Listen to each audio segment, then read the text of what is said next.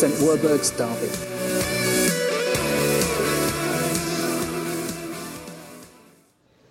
My name is Phil, for those of you who don't know me, and I'm Andy's boss. So that's who I am. Now, I need to ask a favour this evening, just before we get to the sermon and we get to kind of expand the Bible. I've been looking at a few other church leaders' social media profile, their positions in social media, and I realised that I've got a bit of a problem, and basically I don't have many followers. So if you could take your phones out, if you're on Instagram, I am at RevPhilMan, and I'd really appreciate if we could just get my numbers up a little bit. It would just be really helpful for me. And to help us with this, I'm just going to take a quick photo. So I'll post something, and you guys can all be in it, and we can all tag ourselves and post it and retweet it and like it and stuff. Some of you are finding this funny. Some of you are looking at me to say this is weird. This is important. This is an important moment. So, right, let's see if we can do this. And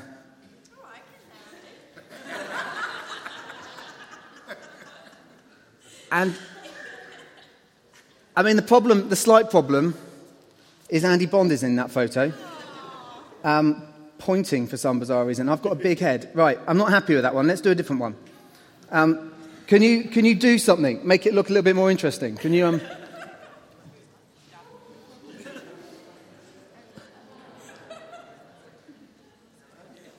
Oh man. I mean, the main problem is I've got a massive head. This will look better. This will work. Okay, come on. Get the leather jacket on, and now I look like a real midlife crisis kind of guy, and but like a proper church leader, preacher guy. Okay, are you in it? Everyone happy? Now, I did this morning, and just to say, I got about 20 extra followers from the morning service. So we're hoping that the evening service can do better than that. And you may have even seen the post that I put out if you're already following me. That has had a few likes. So we need to, again, this is all about building my ego, getting my numbers up. So at RevPhilMan, I can't stress that piece enough, at RevPhilMan, like it, retweet it, or do whatever you need to do to it. See if my numbers can go up. We live in a bizarre world where that is now normal. What I've just done is normal behavior. We live in a world where we snap, we don't like it, we delete, we re-snap, we filter, we possibly adapt slightly, and maybe post. And once we've posted it, we live in a world where actually what's important are numbers. How many people like what I've posted? How many people follow what I'm doing? Genuinely, at RevPhilMan, it really does mean a lot to me. But we live in a world where that, I'm going to take this off, where that is actually normal behavior.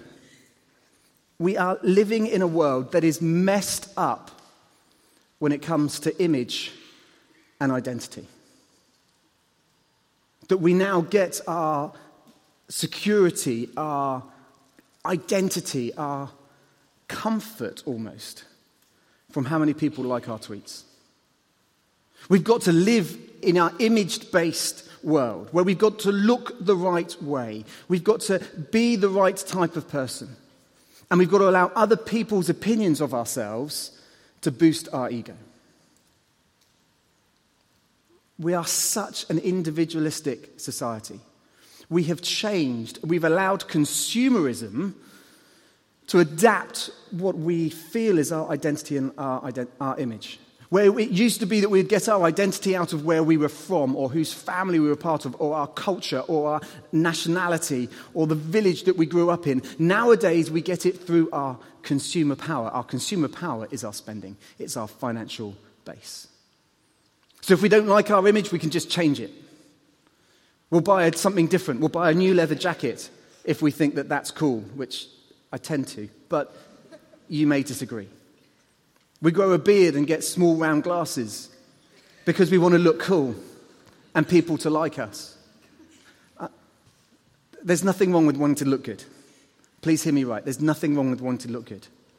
But when our identity gets messed up, when our whole understanding of what our image is and where we find our self-confidence and self-worth is that in what we look like and what other people think of us, we've got a major, major problem. And of course, this leads to a lack of freedom. It leads to being kind of confined and constrained by what we think society says we have to be and do. So much so that we now idolize programs like Love Island. I know I'm about to go into a rant and sound like a middle-aged grumpy man, but come on, people. We look at that and we think, okay, we've got to look like those people. We've got to be like them, and we forget how much pain and money has gone on to get the bodies and the figures that they've already got. And so we think if we're not like that, we're not good enough. We're not cool enough. We're not sexy enough. Because that's where we base our identity. And don't even get me started about Naked Attraction. That is an absolutely hideous program, and none of you should be watching it. I think, and I believe, that every single one of us, I don't know where you are on your journey of faith, whether you would call yourself a Christian and have been doing this for years, or whether you're brand new to this, or you're still just exploring it. I believe every single one of us wants to live a happy, content, secure life. We all do. It's human nature. We want that. We want to live free. We want to be content and happy, and yet we are confined by what society dictates to us. And so if we don't think that we are cool enough, sexy enough, glamorous enough, we end up with all sorts of challenges. We have seen and we know that there is an anxiety epidemic sweeping through our nation. We know that there are people who are struggling with body image issues. Plastic surgery is through the roof. I saw a thing on the TV the other day about a doctor who has created the perfect wife. Which, just the idea of it leads me to want to make lots of jokes. But it was his second wife. He was already married. This woman came to him. He was a plastic surgeon, and he took this lady and did so much surgery to her poor body to get her to be the perfect look. We are messed up. We are in all sorts of problems when that has become our cultural norm. And the premise for our new series that we're going to spend the next, I don't know how many weeks looking at, is your image and your identity does not come from what other people think of you. It does not mean that you have to be cool, sexy, and glamorous. Your image and your identity comes from the fact that you are a child of God. You are a child of God. And so we're going to spend, as I said, the next number of weeks digging into that, looking into that, trying to work out what that actually means, how it works in our lives. So let's pray, and then we'll jump into Scripture. Loving Father, we're in a mess. As a society, we're in a mess. We've allowed superficial things to shape our image and our identity. And so we ask, Holy Spirit, that you come and do a work in us through these next few weeks that changes our hearts, changes our life, allows us to live free, content, secure, because we know that we are a child of you, and that is where we find our identity and our image. So we pray, Holy Spirit, that you'll speak to us, you'll lead us and guide us through this and change our lives, we pray. In Jesus' name, amen. So we're going to jump into the book of Job, and the book of Job is it's a story in the Old Testament. It's thought of as kind of one of the oldest books in the whole of the Scripture in the Old Testament. It was because it was a story that was kind of passed down the generations orally. It was spoken from one generation to the next generation to the next generation. And scholars have a bit of a problem with this book because they don't quite know how to define it. What type of literature is it? Some people define it as history, some define it as story, some define it as poetry. And it's a kind of mix of the three, of this incredible encounter that happens to this man, Job. He was a wealthy man, married, lots of kids, had lots of land and cattle and sheep and camels, and that's how they kind of measured wealth back in those days. And he was a wealthy, successful man. And then all of that got taken away from him. All his cattle and camels and sheep were killed or taken or stolen. His children were wiped out. And he was left suffering, left grieving, left with his whole world turned upside down. And so as you do at that kind of point, his mates gathered around him and they were trying to comfort him. They were trying to care for him. They were trying to give him words of encouragement. And so they spoke some stuff over him. But it just made the situation worse. And if you read Job, it goes on for a number of chapters. It feels like it really drags on. And you have this dialogue between these friends who kind of critique him and ask him stuff and say, well, surely this is your fault. You've sinned in some way and therefore your sin has caused these problems. And Job is like, no, that's not the situation. Your wisdom is not helping. It doesn't get to the truth of the matter. It doesn't help or comfort me. And so Job he never blames God, but he questions grief and he questions pain and he questions what is fair for him. And his argument goes round and round and round, and Job's kind of saying, look, I'm innocent, God. This is not my fault, but this is not right. Why is this as it is? And eventually, in chapter 38 of the book, God speaks. And that's where we're going to pick up the story this evening. So if you've got Bibles, open to Job chapter 38. Otherwise, it's going to come up on the screens.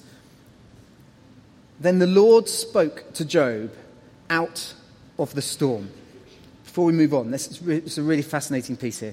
The word storm, the Hebrew word for storm here, can be shira, I think it's pronounced, can be translated whirlwind or chaos. It's like God is speaking out of turmoil, like a mixture of light and darkness and wind and rain. And out of that storm, God speaks. And if I may be so bold, I think where we are with our image and identity crisis, we are carrying a storm, a whirlwind, turmoil, chaos. We've allowed certain things to be spoken over us or labels to be given to us, and we've said that this is who I am. I am shy. I am extrovert. I am grieving. I am suffering. I am victim. I am cancer sufferer. I am divorcee. I am not cool enough, not clever enough. We have these things that have been spoken over us or we've allowed to take on ourselves, and in the midst of that, they are the storm. And for Job, his suffering was the storm, and then God spoke. He said, "Who is this that obscures my plans with words without knowledge? Brace yourself like a man. I will question you, and you shall answer me." This may not be the comforting words that you are longing to hear at this point. Brace yourself, because this is going to get messy. God says, "Where were you when I laid the earth's foundation? Tell me if you understand. Who marked off its dimensions? Surely you know. Who stretched a measuring line across it?" Like one of those new gadgets on the iPhone that you can measure how far things are, how long things are, big things are. Can you measure the dimensions of the earth? On what were its footings set? Or who laid its cornerstone? While the morning stars sang together and all the angels shouted for joy. Who shut up the sea behind doors when it burst forth from the womb?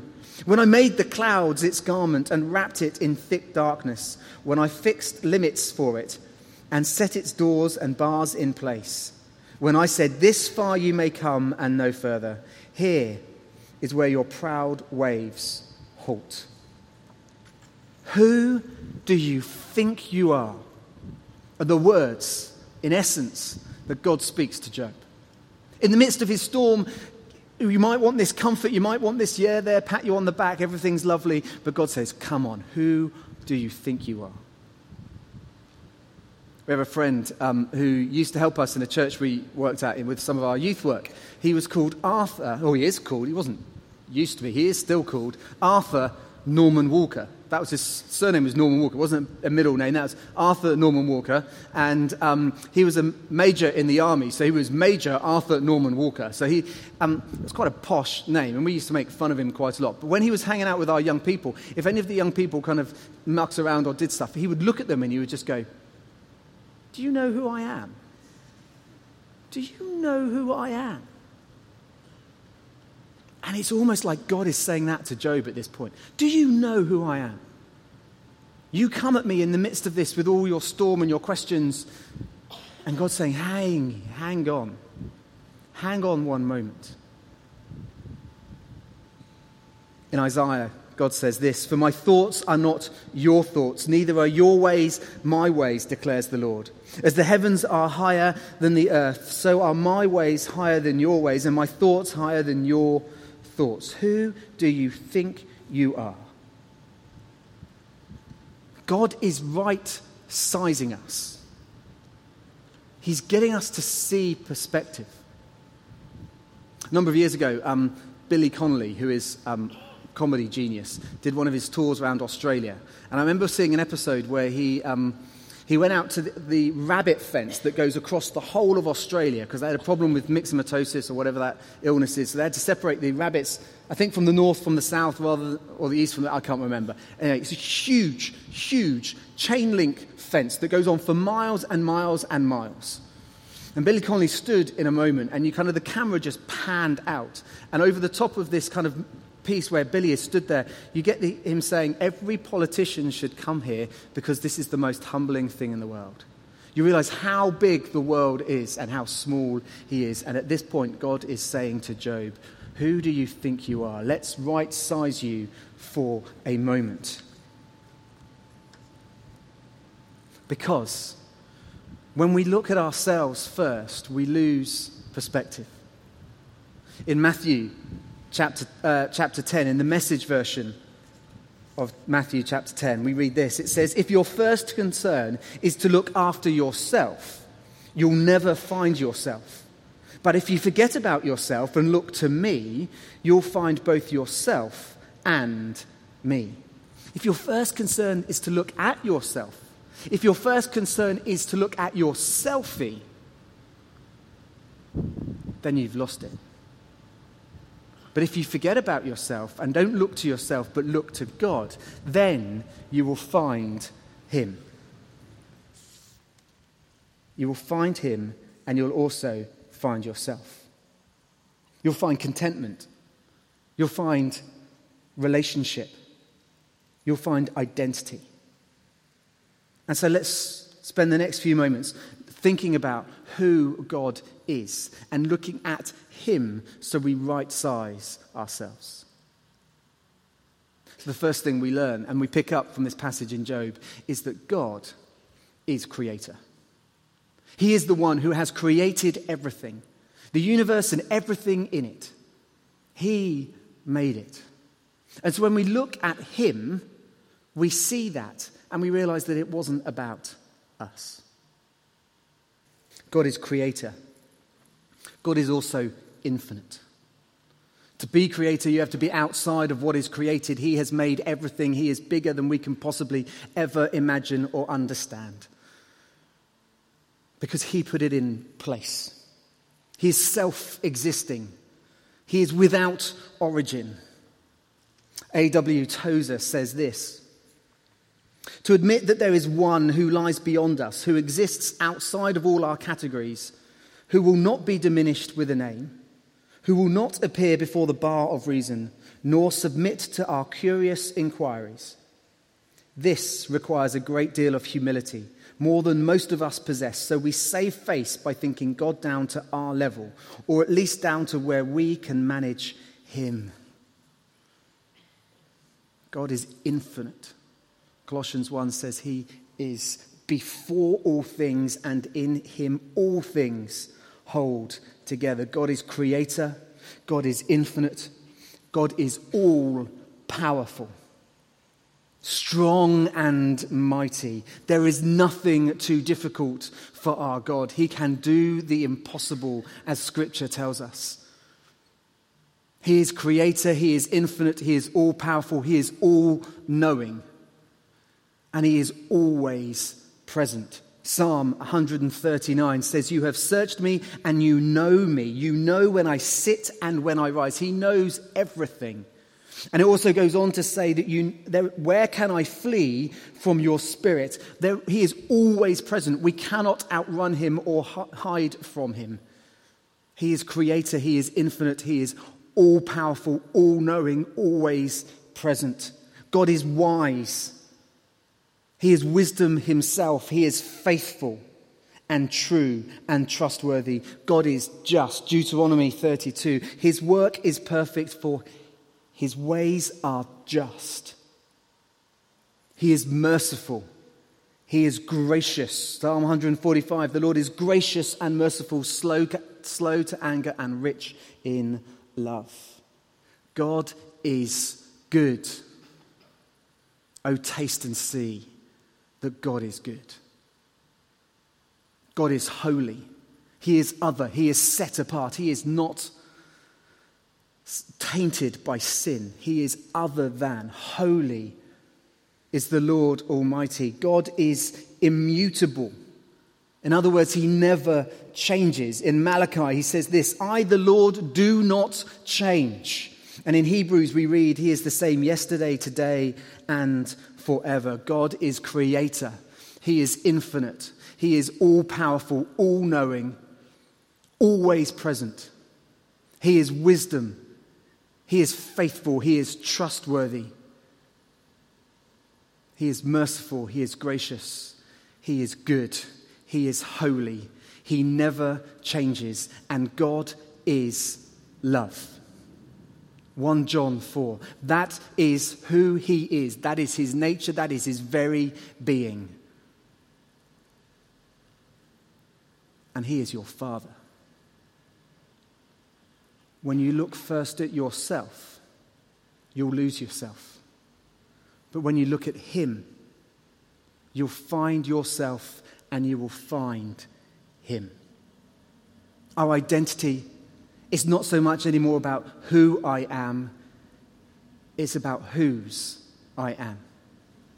And so when we shift our view from thinking about ourselves and looking at us to looking at God, we see who he really is, we right-size ourselves and we right-size who he is, and we find ourselves in the midst of that. If we go back to taking a selfie, I'm looking at me until I change my view, and then all I can see is the cross. We need to stop looking at ourselves, and we need to look to him if we want to find out who we really are. That's our identity. And that's what we're going to spend the next 6 or 7 weeks working out and getting to grips with.